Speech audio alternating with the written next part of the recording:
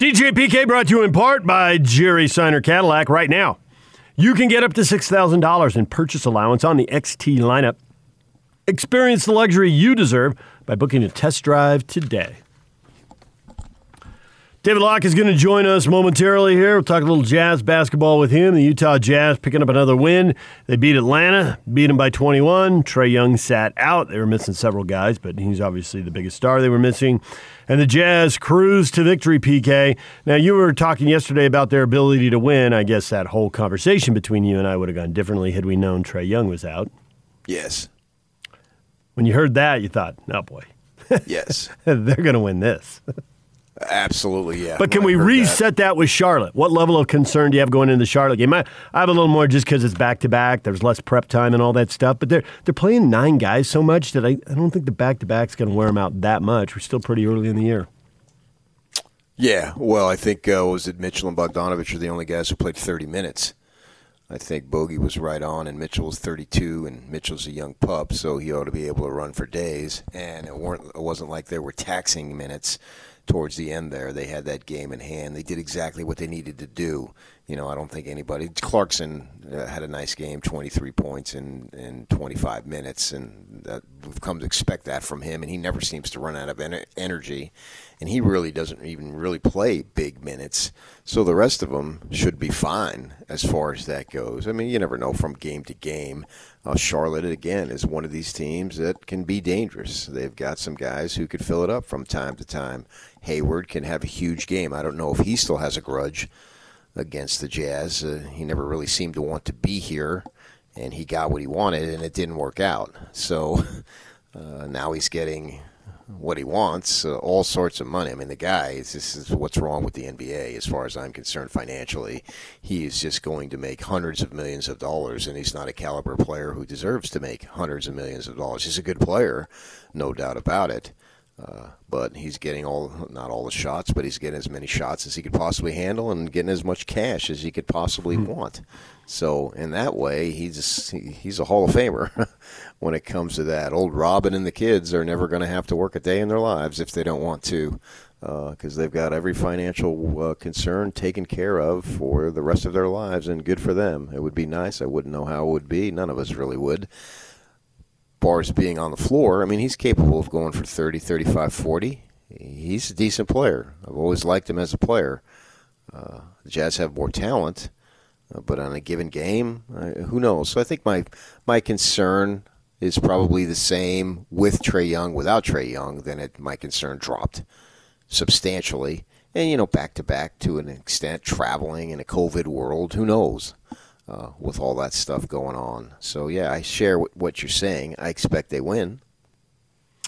Charlotte, like Atlanta, 10-12 on the year. Right. So just kind of, and the whole home, they're on the road, this road trip. And Charlotte's another one of these teams. They're 5-6 at home. They're 5-6 away. You take the fans out of the equation, and there just isn't much to talk about there. And the Jazz are better, and they're doing a good job against these teams. I think the thing that's looming out there is you look at the standings, they have the best record.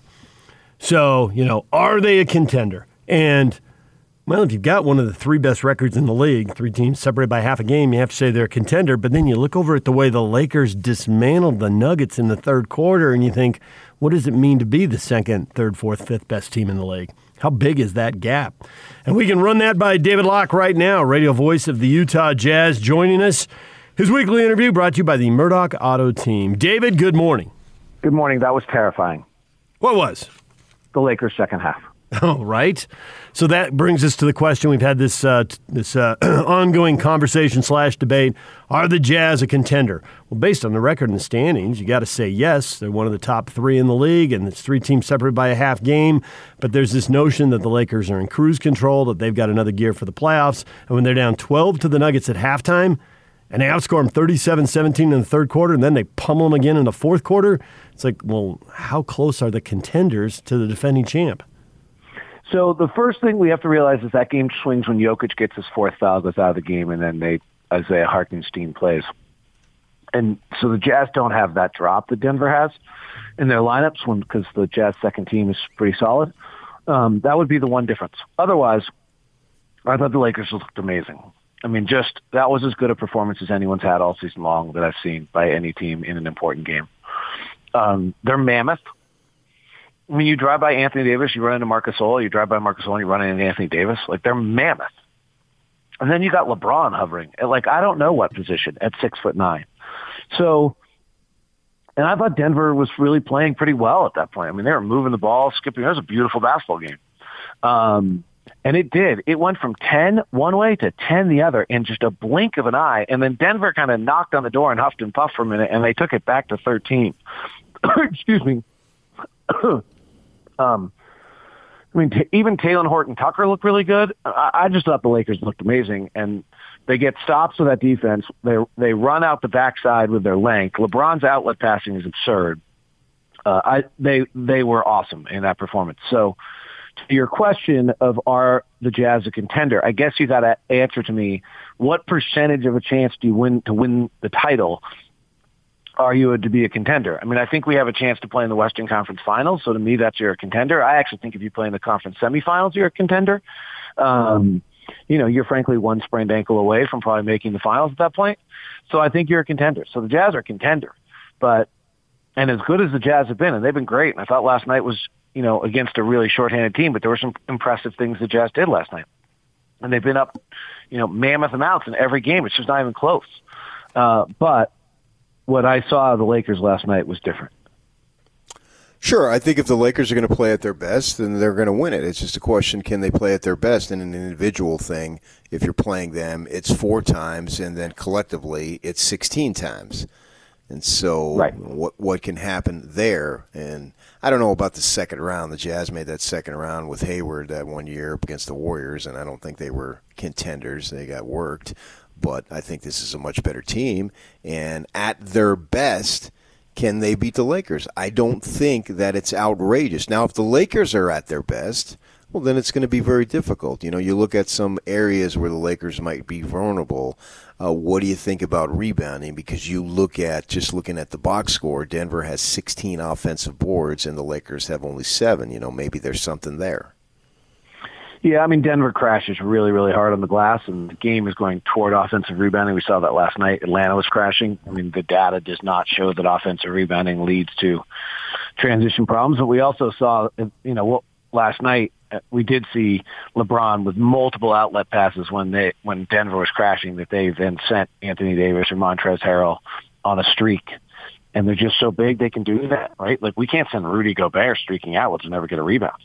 As good as Royce has been trying to battle, he's still 6'4". But the second guy on the Lakers is 6'11", and the third guy on the Lakers is 6'9". The pure physical strength and athleticism and length of the Lakers and Clippers is concerning to me. Even if you look at the way Atlanta play, I mean, we're really high, we're going to talk about this for 4 months. This is a great compliment to the Jazz that they're so good that this is what you're worrying about. You watch what Atlanta did last night. That's the new script. Like, that's what we're going to see here for a while on how to play the Jazz. You just can't let us shoot threes. The Jazz adapted throughout the night beautifully and had an incredible, they scored 65, 68 points in the second half. But that's going to be the script where you hug to the shooters and you make Rudy Gobert and the guard play 2-on-2. Well, Atlanta was doing it with a 6-foot-tall guard and a decrepit Rajon Rondo. What happens when it's a 6'9" Nicholas Batum and a 7'1" Serge Ibaka guarding those two plays? What happens when it's, I don't think they would, Contavious Caldwell-Pope, who I guess is 6'6", or I thought Kyle Kuzma's defense was amazing last night with a bunch of hustle plays. And it's, Anthony Davis with a 7-footer hovering. I just think that's the concern that I have, is that that's what we're going to see, is the Jazz are going to have to play 2-on-2 basketball, probably on an open side a lot of the time, and just the length of the Lakers and Clippers can evaporate a lot of that space. So the one thing with the Lakers is no matter how well you play, you still have to be able to make shots. If you get a bunch of transition layups, a lot of guys are obviously going to score well. But they had 7 guys in double figures, and you can go through other box scores with them. And their nights they have like 3 guys in double figures, because after LeBron and AD, sometimes guys really struggle. Can the Jazz defend them and keep them in a half court? I guess we find this out later this month, or at least we got our first peek at it. Yeah, I mean, I think the issue, the way the Jazz beat both these two teams is 3-point shooting. This is why the way we're playing is so smart. Like, if we try to go, this is the whole, like, we're in a heavyweight fight, and we try to go sit in the middle of the ring and punch it out. We probably don't have what it takes.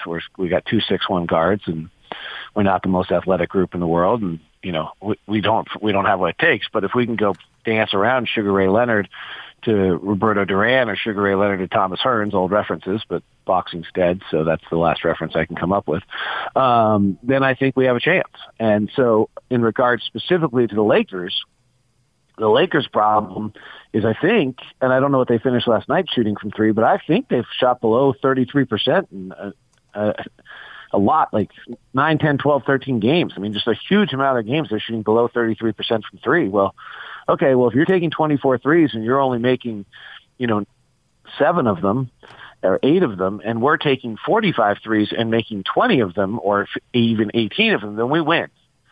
The problem, I think what we've seen last night from Atlanta, we saw it from New Orleans. Now, both times these two teams did this to the Jazz, by the way, the Jazz offensive rating going into the fourth quarter was a 120, which is astronomically high. League average is about 110. The Jazz sit at 3 or 4 in the league at 117. So 120 would be the best offense in the league. So it's not as though this is stopping the Jazz. I just think that the Lakers and Clippers can execute this better, and so then that advantage might go away. But, I mean, we're going to have to see. I mean, we're still, we got a long way to go, and there's a lot of things that can happen. But, again, I would say that this is just a great compliment to the Jazz that we're sitting here worrying about the Lakers and Clippers at this level. I didn't think the Jazz would be this close to the Lakers and Clippers level when the year started. And I will say, until last night, I thought the Clippers were the best team in the West, but I don't after watching that. I was wondering, as far as the Denver game, it was a couple heavyweights. You could say that, it was Lennox Lewis versus Jersey Joe Walcott there. Nice. Good. Wow. Why don't you get the George Clooney reference in there? That'd be good. Wow. I just called up a thing, 50 greatest heavyweight boxers of all time. You're awesome. You're totally awesome. To come up with a couple of obscure references that I never. I mean, you couldn't have gone Rocky Marciano. You didn't go Rocky Marciano. You didn't go Max Schmeling. I thought Rocky, and on this list, Rocky Marciano's list number 2, and obviously Muhammad Ali's number 1. So no, I wanted to go a little more. Marciano obscure. never lost. How can you say anyone's better? I don't know what this list is. Sportsbible.com. You'd have to. That's my one note of knowledge of history of boxing. Yeah, I mean, John L. Sullivan only ranked 11th. I thought he should have been. That's a travesty. All right. Is there a question in all of this? Yeah, did Denver show anything against the Jazz? Anything against the Jazz that would concern you? No, the Denver game. The right hook that Jack Johnson threw. Yeah, that's right. No, I mean, I actually think that the Denver game, when you go into the ring with someone, you're always vulnerable to, the one sucker punch that, puts the lights out, right? Like, that's the equivalent of what happened against Denver, is that they had this unbelievable game. They shot, Jokic had 47 and was brilliant. He was really pedestrian last night with a triple-double, I think, but he was still pedestrian for him. And, and they hit 8 for 8 for 3 in the first quarter and 15 to 17 in the first half, which no one's ever done in the game. So the Denver game actually reconfirms to me how good the Jazz are, that it took, the one lucky punch to go get them. It didn't take it. There was no game plan. They weren't jab, and then, uppercut. They weren't working different parts of the ring. They just got one lucky punch. Your turn. Yeah, I mean, obviously that reminds you of Buster Douglas with the roundhouse. There's no doubt about that. Buster Douglas is not on that list because he is the Denver Nuggets in that house. So that's a nice work by you. So the Jazz and the Hornets tonight, is there any angle here? Or is this like the Jazz have to come out, they have to do what they do, be professional and all that, and play the nameless, faceless opponent, give me another cliche, and knock them out? No, I mean, I think LaMelo Ball is creative in the ring, and they've got some, and they're I think number 1 or 2 in the league in transition possessions.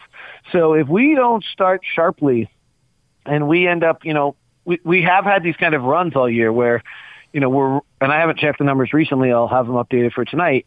But where we're really, really, really good off of misses. So, we get a miss with the number one team in transition, and we're getting out and we're getting our threes in that way. And then we saw last night that if you get in the half court, someone can take away our threes. We had taken double-digit corner threes, I think, in 12 of the last 13 games, and really took 2 last night. We took 4 for the record, but took 2. Brantley and Oni took both late. So I don't, I think that we've got to, if we're going to get that game going, we got to get out and run. The problem is if we don't get the game going, they get out and run, and they're pretty good. They get out and run. Like they're not great at in transition, but that's their game. And so that's where I think the Jazz have to be pretty careful. Playing a back end of a back-to-back last night was a funky game. You're probably not coming out of that game with a lot of rhythm to who you are. And you're playing a Charlotte team that does, come and brings it at you pretty hard. So I think you could end up in a little trouble. Charlotte's won an inordinate amount of games for what their numbers are. Like they're 20th in the league offensively, about 22nd defensively. Their differential's -2.